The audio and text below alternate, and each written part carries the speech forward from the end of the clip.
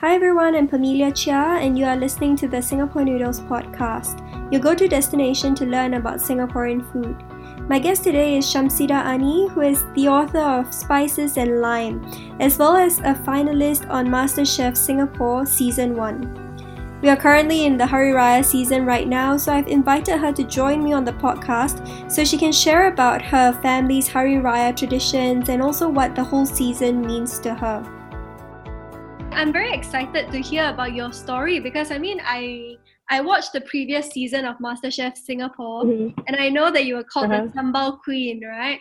And I've been seeing the different dishes that you cook in the Masterchef kitchen. I've been following your Instagram account. And I know that you also have a cookbook, where you advocate for modern Malay cooking. So can you tell me if, you were always proud and interested in your heritage and in the cuisine that you grew up eating? Initially, when I started cooking, I was cooking a lot of Western food. It was mainly because I was tired of my mother's Malay cooking because she has like 5 repertoires that she will repeat daily. Monday is like ayam lemak day, Tuesday is rendang day. She'll just change the proteins, but it's pretty much the same base. So I was tired of that. I wanted to lose weight. So I'm like, you know what, let's start cooking, regardless of what cuisine it is. But when I started cooking, like Western food, I feel like crave for my mother's cooking.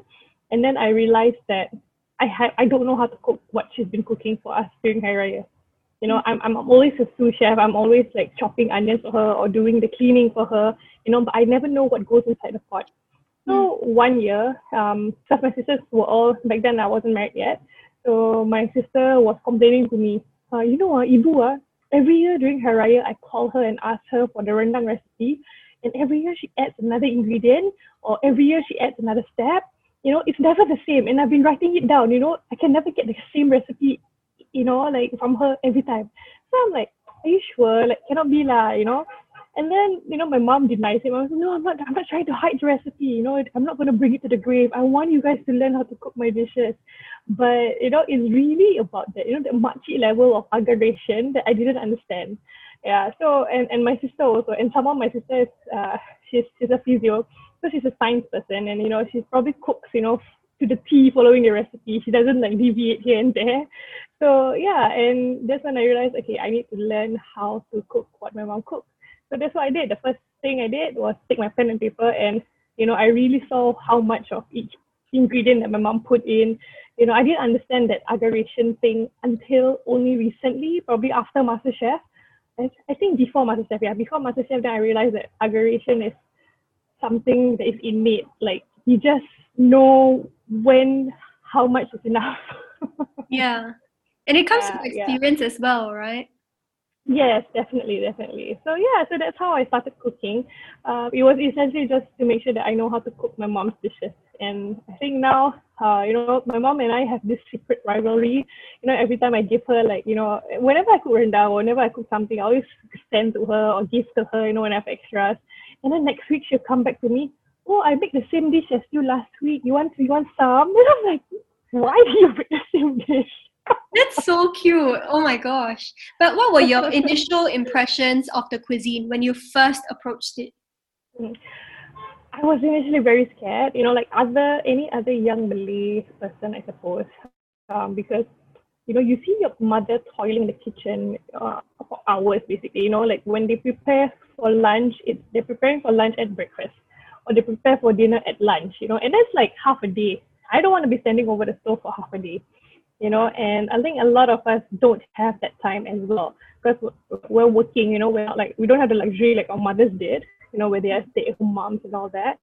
So initially I was very intimidated, very scared, but as I think I was quite a fast learner, and my mom was having difficulty in trying to keep up with the pace of my pace of cooking in the kitchen, because like even when days that I cook Malay food, I'm like, and I'm done in like 45 minutes or half an hour. It's just like, how are you done? Like, how come you're done cooking?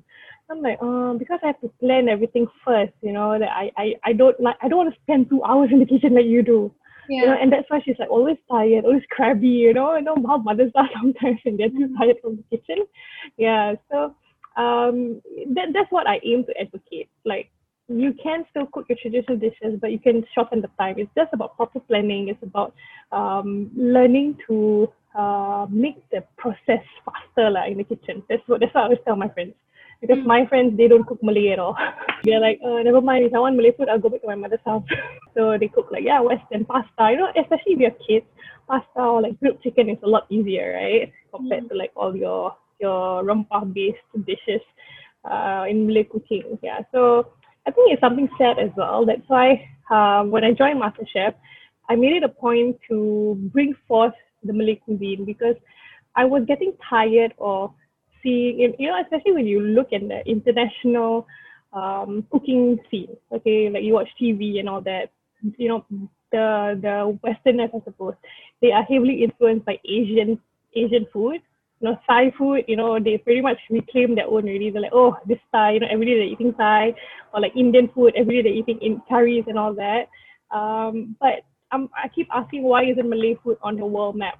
Why don't we have the Rendang Minang being portrayed in Masterchef UK or US? It was only until like the recent rendang, my rendang is not crispy, lady, that everyone's like, oh, what's rendang? But before that, Malay food was pretty much, on the world map. It was pretty much non-existent, and I was sad about that. So when I joined MasterChef and I got through to the top 18 and eventually the top 10, I told myself, you know what? I'm just going to keep cooking Malay food, even regardless of what the brief or like the competition is about. I'm going to cook Malay food. Yeah, I totally agree with you. I feel that there's not enough representation of Malay cooking. I mean, from a non-Malay perspective, right? I mean, just trying to learn the cuisine, it's so difficult because it's inaccessible because I don't understand Bahasa Malay. And so, there's an added layer of difficulty for me. The only reason why I knew how to cook rempas properly is because I worked at Candlenut, which is, which is like Malay influenced, right? Yes. But I mean, if I didn't work at Candlenut, I wouldn't even know how to make something as basic or as fundamental as a rempah, which is so tragic. Exactly. So, you talked about proper planning, to cut down time in the kitchen. Can you give me an example of that? I mean, okay, because I eat, live, breathe food. So pretty much when I wake up in the morning, I'm like, I plan my time according to the meal times, and especially now with my son eating solid. So I plan, okay, what time is his meal time? What time is my meal time? What time do I have to cook and all that?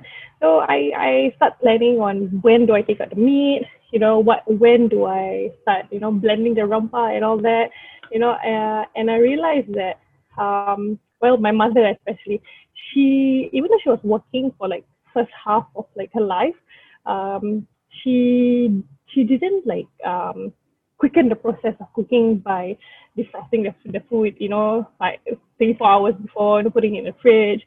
She would call us like, okay, take out the chicken now, I need to cook in like 3 hours. It better be defrosted when I get home, and oh my God, you have no idea how scared we were when we forget to take out the chicken.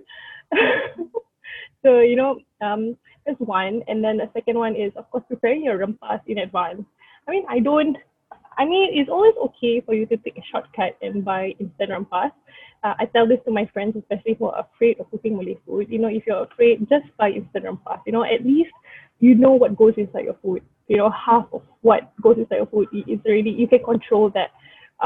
Because if you keep buying food out, you keep buying in and then you order or whatever, you can't take control of what goes inside your body. That's what I tell my friends. So for me, first thing is I make sure that I have the meats ready and then the rempas ready, and then I plan my time around, okay, when do I want to start cooking, and basically like figure out how long the dish will be cooking. So the tumis part is going to take a long time, right? Usually, so that's when and when I'm tumising the rempah, I make sure that I'm doing something else as well. Yeah. I'm like cleaning, or I'm like preparing for tomorrow or whatever, So I always multitask when I'm doing the tumis part. So that's how I quicken my process, especially. So pretty much I'm usually done with cooking for lunch or dinner within 45 minutes or an hour. Wow. And to be honest, MasterChef really helped me with that.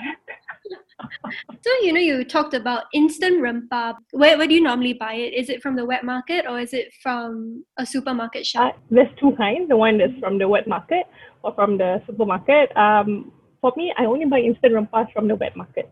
Okay. Yeah, because I prefer to see them, do it by hand. And it's very interesting, you see the achi or the uncle, with all their rempas, all their onions and all the different spices and they're cooking, or you want rempah for sop tulang. Then they're like, It's just a magical moment, like they're putting like a potion for you.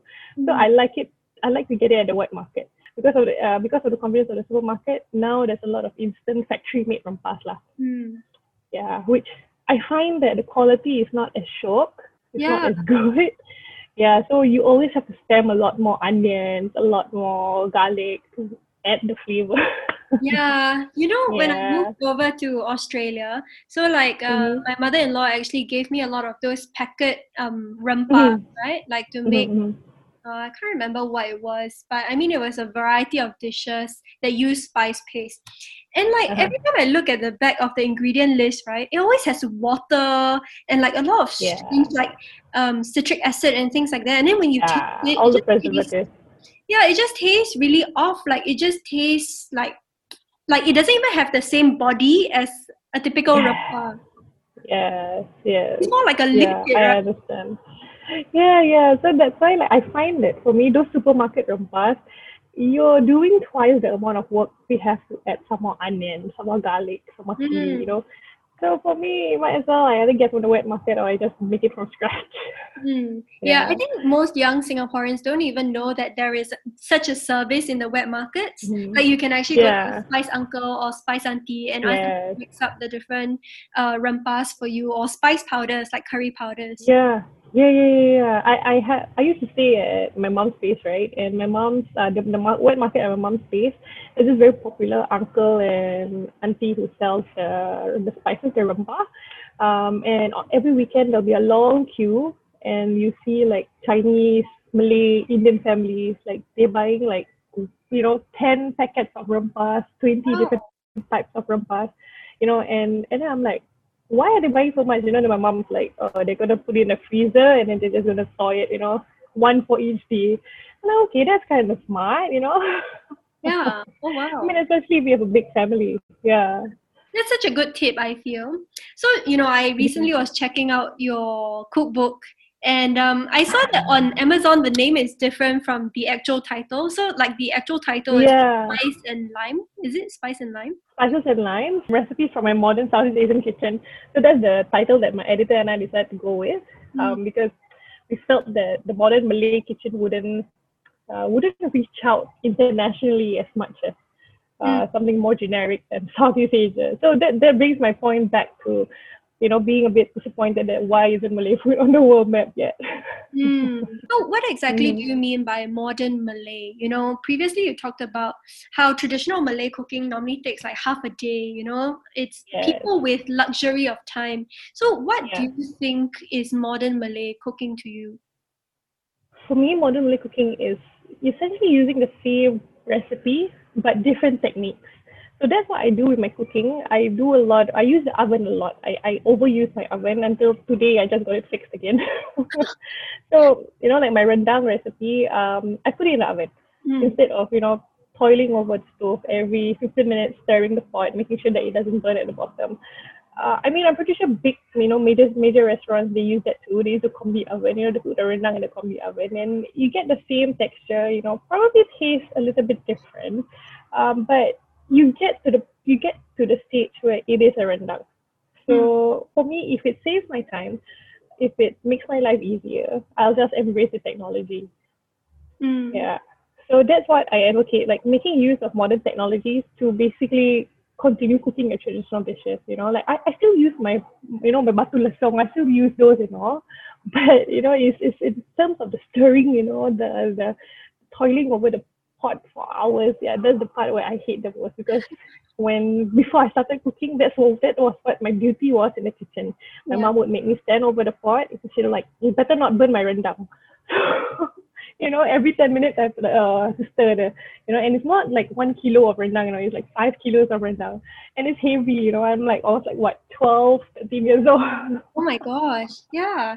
So Yeah. you've tried both methods, like in the oven as well as on the stove. You feel that the results are the same?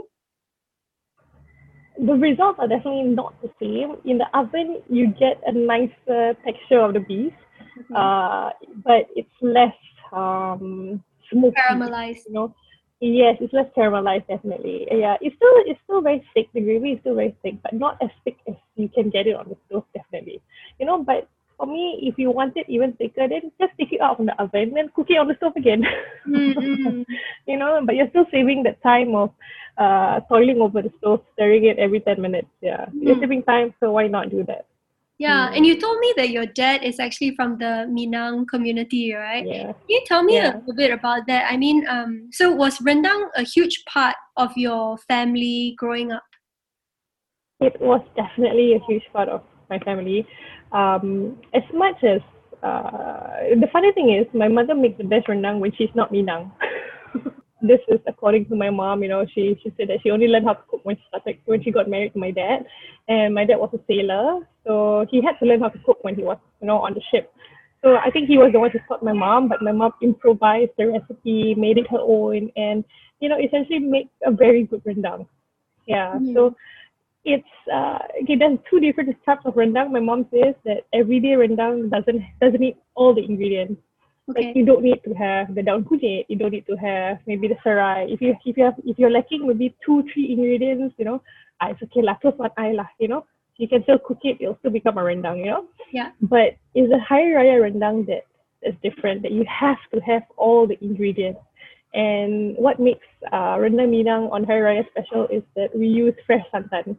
We don't use the boxed one. We don't use the fresh one from the supermarket. We go to the wet market and we see the uncle, like getting the coconut milk out of the coconut. So that's the best part about Hari Raya Rendang Minang to me. Oh wow, that sounds fantastic. Yeah. I mean, I remember in Candle Nut, we used to make rendang, right? And we would just use the packets of fresh coconut milk. But I would really want to try the OG, like, make your own coconut milk and all. So you normally go to the wet markets and get them to grate it for you, and then you would buy it home, add hot water and squeeze it yourself. Yes, my mom would do that. Yeah. And you would you use both the first press and the second press? Yeah. My mom's like, I'm not going to waste any. I'm just going to use everything. You can really taste the difference, Like there was one time my mom was a bit unwell, so she just used, the packet fresh santan. And my sister and I were like so disappointed. This is not rendang Hari Raya. Because you can really taste the difference.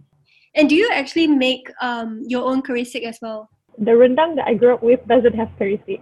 Oh. And actually traditional rendang Minang, because rendang Minang comes from Indonesia, right? And then you have the rendang negeri, which comes from North Malaysia.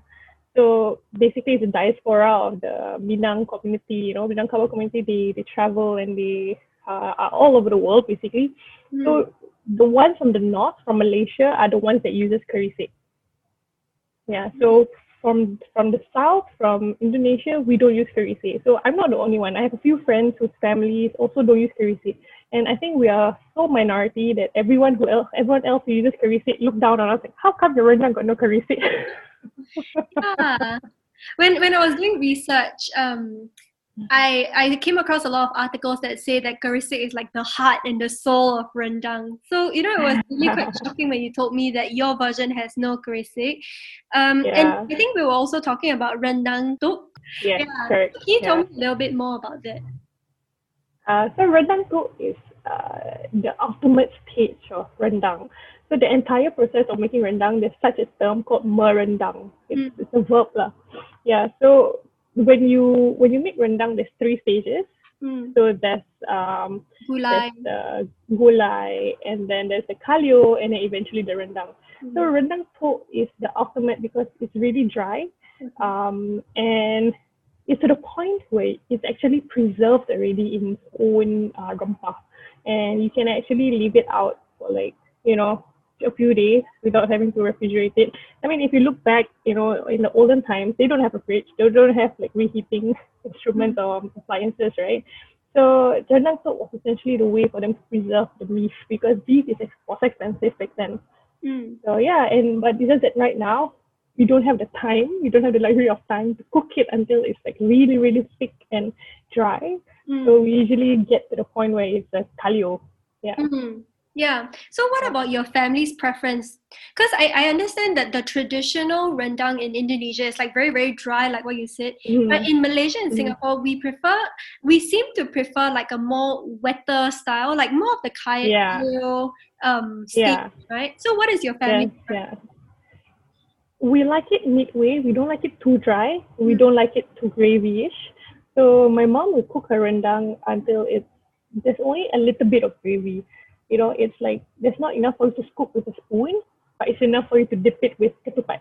Oh, okay. Yeah. So it's like this sweet spot. Yeah. Speaking about celebratory dishes, right? I came across your book on, I can't remember whether it was Google Books or NLB's website, and I was scrolling through it, and I saw that you actually had a recipe in there for SGP, which is sambal goreng pengantin, right? And I was surprised that you would actually include such a recipe in a cookbook. In this age, everyone wants to give like easy and like, easy recipes with short ingredient lists. So what was your thought process behind that? When I wrote my book, I wanted the book to be like something like a guide for newbies, for basically it's a lot for my friends who don't cook. I want to give them, like, hey, you guys need to learn how to cook. It's not just to, to please your husband or what. No, I'm not asking you guys to do that, but it's more of like feeding your family and like taking care of your health, taking care of what goes inside your food, as well as keeping traditions alive.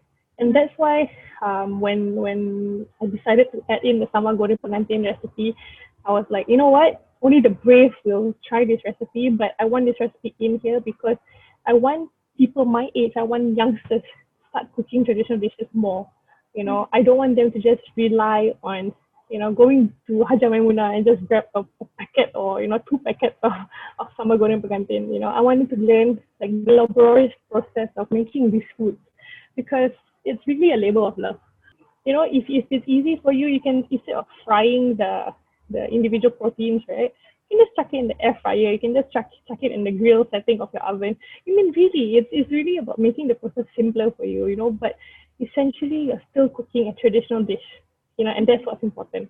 Yeah, I totally agree with you. And, I feel that whatever you make at home will be so different from what you can get at the nasi padang stall or at eateries, because, I grew up eating sambal goreng at the nasi padang stall.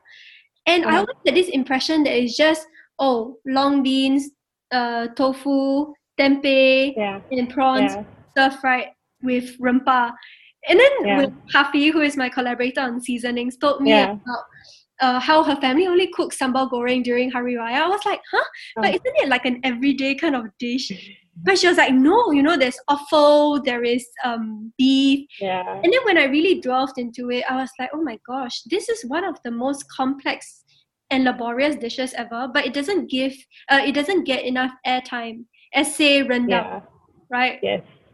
People say rendang is tedious. Wait till you make sambal goreng pengantin. It's like the worst. Yeah. And I love that it celebrates offal because a lot of people, I feel, are quite averse to eating offal, right? But would you say that sambal goreng pengantin is something that every Malay would like? Yeah, definitely. It's something that we look forward to at weddings. It's like there's like a secret benchmark. Like, oh, that's the best wedding because there's sambal goreng pengantin. If the wedding has no sambal goreng pengantin served, people will be like, the food was okay. It's really like because it's so tedious for you to make, and the ingredients are expensive. You have to fry each protein, individually, and then after that, essentially the base is similar to a rendang. It's just the frying of the individual proteins and cutting it into small pieces that makes it really, really tedious. Actually, before I made my first sambal goreng, I was looking at the ingredient list and the steps of making it, and it's so similar to rendang. because you have the Yeah. spice mix and then you have Yeah. coconut that is reduced down until it Yes. like coats all the ingredients, right? So I was Yeah. like asking my contributors for seasonings. I was like, why would people make both rendang and sambal goreng, you know? Since like they are so Yeah. similar in method and ingredients. But they were like, oh, just make it and then you see the difference. And then after I made it, Yeah. it tasted like completely different dishes. Right, right. It's really amazing how the offal, whatever protein that you put in, it makes a difference to the gravy itself, to the base of the rempah itself. I think, because you're using prawns, you're using beef lung, you're using, like what do you call it? Beef pieces as well, and you fry it. It gives a different dimension to the taste and the texture of the food. So you mix it with the rempah, it's a whole new other level. Yeah. And you Yeah. know what is the game changer for me? It was that the long beans are blanched or like cooked separately, right? And then you add it right Yeah. at the end. I was like, oh my god, that is Yeah. so much thoughtfulness and care and Yeah. meticulousness that goes into the dish. Like you might think that it's an everyday dish, but there is so much artistry in it. Non-Malays like me need to Uh-huh. understand that it is a dish that is not like an everyday dish. It's like so much effort. When people talk about sambal goreng, right, they always ask, oh, sambal goreng biasa or sambal goreng pengantin. So sambal goreng biasa is the one that you have at your nasi padang stall, the tofu, the long beans, tempeh. Yeah, so that's like, to us, that's a vegetable dish. And Yeah. I know it's not a vegetable dish. Yeah, so that's our vegetable dish, and then you have the fancier sambal goreng and sambal goreng pengantin. You know, now with Hari Raya coming up soon, I think when this episode goes live, it would already have been Hari Raya. I would love to ask what the whole season of Hari Raya means to you personally. Oh, wow. I think it's a season of, essentially, Hari Raya is supposed to be a period of forgiving, loving, and most important for me is keeping traditions. Mm. Um, because for me, growing up, Hari Raya was always something I look forward to. And then they came to a point in my life where family dynamics changed, and Hari Raya was different. But I was insistent on making sure that we still had the same traditions, And that was the year that my mom was taking a step back and she's like, I don't want to celebrate Hari Raya this year. I don't want to cook. I don't want to make ketupat. And then, when Hari Raya came around, she herself felt something was missing, and she's like, you know what, let's just go to the market and get stuff, and so yeah, we just kept on the tradition, no matter how life changes, the traditions are something that you want to continue each year during Hari Raya. Yeah. And right now, when I have a family of my own, my husband's excited because his family is more of Indian Muslim, North Indian, Pakistan heritage. So they don't really have Malay dishes on Hari Raya. They usually have biryani. Mm. So my husband was very excited when we moved to our own place for our, and he's like, you're gonna cook all the Raya dishes, right? You're gonna make rendang, right? You're gonna make ketupat, right? I'm like, yes, I'm gonna make all this, but you gotta help. Mm-hmm. So yeah, it's about keeping the traditions basically. And what better way to keep traditions alive than through food, right? Yeah. I mean, that's the best way that I know how. Mm. You know, it's Mm. very interesting that you talked about how, you didn't like your mom decided to not do it for 1 year and then she felt that something was missing. I feel that we all fall prey to that because it happens every single year and then like you kind of take it for granted, right? Because you grew up having all these customs and traditions. Before Mm-hmm. I moved to Australia, I didn't really like Chinese New Year because I felt Uh-huh. that it was like very obligatory, right? You go to people's house and like Yes. make Yeah. small talk, and then like it's just like Mm. a lot of food. So when I first moved to Australia in my first year, I was like, it's okay. I'm not gonna do anything for Chinese New Year. It'll be fine. But I tell you, once you start looking on Instagram and like when that time comes around and you didn't eat any festive food, like even something as Yeah. simple as a steamboat, I felt like so homesick. I was like, oh my gosh, why can't I do Oh. anything to mark this season, or mark this Yeah. Yeah. festival? So I can totally relate to that. So what are some of Yeah. your fondest memories of Hari Raya or the Ramadan period? Um, I think learning how to make the ketupat. I think I was 9 or 10. Yeah, apparently that's late in my family. If you learn how to make ketupat at 9 or 10, it's considered late because my siblings all learned by the time they were 7. Wow. And I remember because my mom, like what I said, she doesn't make like 50 pieces, she makes like 300 pieces, and it's like a side gig as well. She takes orders, because last time, she had child labor. Yeah. so so I remember my mom was struggling to teach me, and then she was like, you know what, I can teach you. You go and ask one of her sisters to teach you. And she just went to the market. So my sister came to me and I was like, you better learn how to do this by the time Ibu comes back from the market. And eventually I managed to learn how to make the ketupat in 1 hour. It's just I guess it's the way my sister taught me that made me understand better. So that's one of the, I still remember, recalling like sitting down on the sofa crying, and I'm like, I don't know how to make. So cute. But yeah, but it's something that I still do, up to now. I know how to make ketupat, even if it's like a year hiatus. Once I get the beef in my hand, it's like muscle memory already.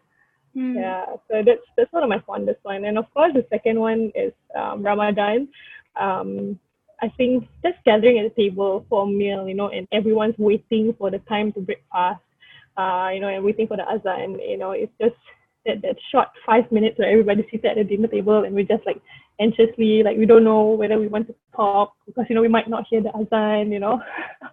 So that's what I remember most fondly of my childhood during Ramadan and Raya. Yeah. And this year it's gonna be the second Hari Raya that is impacted by COVID, right? Mm-hmm. Do you feel like the difference before and after COVID is like really immense? Definitely. So I gave birth last year, right? And right after I gave birth, it was a lockdown. So it's a circuit breaker. And when Ramadan and Hari Raya came around, I was very, very sad. I think I was dealing with a bit of postnatal depression as well because I couldn't be with my family when I just had a baby. And I was excited to go out as a family, 3 of us, him in his cute little baju kurung, probably collecting green packets, I was excited for that, introducing him to the rest of my family. But we couldn't do that. But this year, thankfully, we get to at least visit 2 houses per day. Yeah. We're gonna make do. I'm trying to keep my spirits up. I'm like, you know what? Let's just continue with Hari Raya. And like we can, if some people we can't manage to visit, we can just call them, video call them. Send over some food. That kind of thing. So yeah, I'm just trying to make sure that my spirits are up. Because it's still Hari Raya lah. I would also like to ask about the Ramadan bazaar because I think this year is way smaller in scale, right? Do you miss? There's no bazaars at all. There's like pseudo bazaars, like coffee shops turning into bazaars basically lah. Yeah. Do I miss the bazaars? That's a difficult question. Back then, when I was a teen, I loved the bazaars. When I entered my adulthood, I started to loathe them. Why? I think it's because I think it's just there's like too much noise, and like there's too many people. But of course, there'll be 1 or 2 days that I still sneak into the bazaar lah. I still go to the bazaar, get my wadi, get my burger ramli. Yeah, I think I miss burger ramli the most. Yeah, that's the thing I miss the most about not having bazaar. Yeah. Yeah, I would also love to ask you about kuih because kuih is a big part of Ramadan during the preparation phases of making kuih and enjoying it during Hari Raya. Was kuih making a big thing in your household? Yes, it was, especially for my sisters. Again, I was their sous chef. I was the one like rolling the chocolate chip, rolling the kuih tart, That's all I was allowed to do, And my mom loves to make this traditional Boyanese kuih. It's called ketupat. I don't know if you've seen it. It's like just dough, balls of dough, really small. If they're like, basically like this small. Oh, rolled in sesame seeds, is it? Yes. Okay. Yeah, it's called ketupat, but when I was small, I call it kuih bom because it looks like a bomb to me lah, And yeah, my mom would, make the dough and she'll on the TV and she'll give me one big bowl. She'll like, okay, watch TV, do the ball for me. And yeah, I'll probably be rolling the dough for like 2-3 hours, until I'm like, I cannot really. I'm too tired. I want to sleep, Then my mom would take it away from me and then she'll continue. Yeah, so that's all I was allowed to do, basically help my mom and my sisters to make the kuih. So actually, when I grew up, right, when my sisters moved out and when I got married, I still have a bit of phobia from making kuih. So I'm leaving it to the last minute and I have the mood because I don't want I don't want to dread it, I have to make kuih. Yeah, yeah. And so is your son now your sous chef in the kitchen? Yes, right now he is curious. He's super curious. Whenever I'm like stirring the pot or when I'm blending, right? When I'm blending my rempah, ever since he was like 2 months, I brought him to the kitchen with me, put him on the rocker, and then I'm like preparing the rempah. He has never cried at the sound of the blender. He has never cried at the sound of like the rempah being splattered in the oil. He's like actually very curious. So right now when I'm stirring my rempah when I'm doing the tumis, right, he will like tap my shirt or dress, like he wants to see what I'm doing. So yeah, that's why I just carry him and then I just let him stir a bit lah. And surprisingly, he has a really Malay taste. He loves ayam lemak cili padi and he Wow. loves tempeh. Yeah, like tempeh fried in like cumin and coriander, and he's a happy boy. Wow. So it was a very natural process, an organic process. Like you didn't have to Yeah, really like enforce this no, tradition or heritage on him. no, Wow. no. I think it was already from the stomach because when I was pregnant with him, I couldn't eat Western food. So when I was pregnant with him, I was eating a lot of Indian food, a lot of Malay food, a lot of sambals and everything. So I think it's just natural for him. Like, now he's like on solid. He's like, okay, I want Malay food also. I have one last question for you. So, Hmm. for people who are unfamiliar with the cuisine, how do you think they can get started? Okay, this is a two-part question. So, how can they Okay, get okay. started? And also, I think a lot of people might have the preconception that Malay food is very greasy, because of the amount of Uh, oil they use to miss, right? yeah, So, yeah. what are some fresh tasting dishes that you recommend? Okay, I think there's three main Malay dishes that you gotta learn how to cook. These are these are simple, basic, and you can evolve them to other dishes. So first is the sambal tumis. Sambal tumis is the base for a lot of Malay dishes. Basically, you can add more onions to the sambal tumis and add some tomato sauce, and it becomes your mee goreng base. Mm. You can add what else? You can basically there's a few other sambal. Sorry, ayam merah as well. You add more onions to it. You add more tomatoes to it. It becomes your ayam merah sauce. So that's the first one. Sambal tumis. Second is your ayam lemak cili padi. I think that is the simplest because there's recipes out there that doesn't you don't even need to tumis the rempah. You just boil the rempah and then you add the chicken and then the santan. So and that makes the cooking time a lot faster as well. Yeah. Yeah, and then thirdly, I think rendang lah. Rendang, I think people just get intimidated by the number of ingredients in the recipe. Like if you take a look at my book, the recipe is actually very long. The ingredients list is very long. You need a lot of stuff, but essentially you just blend everything together, and then you just tumis it. And once you get that going, you can pick one dish off your list. Okay, I made a very difficult Malay dish. I think I pro already. Mm. Yeah, so those three are to me are the three dishes that people need to learn how to make. Then after that, they can venture on to sambal goreng, or other dishes lah. Yeah. Okay. So I'll ask the Mm. second part again, just in case, it Okay. wasn't clear. Sure. So I feel that in the media, Malay food has been characterized as something that is very greasy and very oily. Mm-hmm. Um, Mm-hmm. and maybe in a lot of Singaporeans' minds, that might be the case also. So, Mm. what is your response to that? And what are some, lighter, healthy Malay dishes that you can Mm-hmm. recommend? Oh, there's a lot. Actually, if you look back, right, Malay dishes, the popular Malay dishes, the rendang, the ayam rendang, or whatever it is, the greasy ones. Okay, it's not many. It's just a few. And these dishes are actually special occasion dishes. Traditionally, if you go back, 50 years ago, beef wasn't as accessible as it is now. Chicken as well. My mom keeps telling me that, oh, we only eat chicken on Hari Raya. Like every other day it was just veggies, fish, and whatever that was caught by my late grandfather. So essentially, our traditional recipes are a lot of vegetarian, pescatarian, or some even vegan, It's just that in recent times, because, the Malay community gets more affluent, you get easier access to beef, to chicken, to all the fancy meats, especially. Yeah, so actually Malay food is not really, you got to choose. I mean, if you go to the nasi padang stall, there's a lot of vegetable dishes. You have the lemak pucuk ubi, and I think that's one of the healthiest dishes. Okay. Yeah, I love that too. You pair it with ikan bakar, or you pair it with ayam bakar. It's very healthy essentially. You add a bit of sambal balado. That's my favorite combination.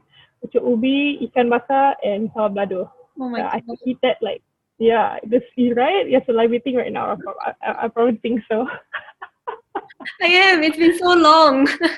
Yeah, so that's one of my favorite combinations. What else is there? Soup ketola, which is basically lupa soup. They cook it with, sometimes they add quail eggs, and then they add we call it suun. What do you guys call it? Glass noodles, yes. Oh, we call it tanghun. Yeah. Yes, we call it suun. Yeah. And that is also another dish that my nanny used to cook for us when we were younger. And you pair that with tempe goreng. That's essentially a very healthy meal. And these are the everyday Malay dishes that don't get the same amount of publicity as your rendang, because they are boring. They are your everyday dishes. It's soupy, it's hearty, but of course we want to highlight the more popular ones, the more delicious ones, right? And those are the dishes that get the flag for being greasy and unhealthy. Yeah. Wow, that's so fascinating. I've never ever heard of that lufa soup. I'm definitely gonna check that out. I've written down so many notes just in my conversation with you. And I can't wait to start cooking in my kitchen and try out all these flavors. Yeah. So thank you so much for coming on the show and for sharing about your heritage and about your own family life. I really appreciate this. Thank you so much, Pamela, for having me. That wraps up another episode of the Singapore Noodles podcast. My guest on this show was Shamsydar Ani. Also, Singapore Noodles has launched a quarterly food publication called Seasonings, made in collaboration with Hafi. Our very first issue gives you an insider's view to Ramadan and Hari Raya food culture. You can order it through our website, sgpnoodles.com. Each purchase goes towards the work that I do at Singapore Noodles, whether it is the testing of recipes or having podcast conversations like this one that you've just heard. And it just helps to make this platform a way more sustainable one. So thank you all for your support once again, and I'll catch you all next week.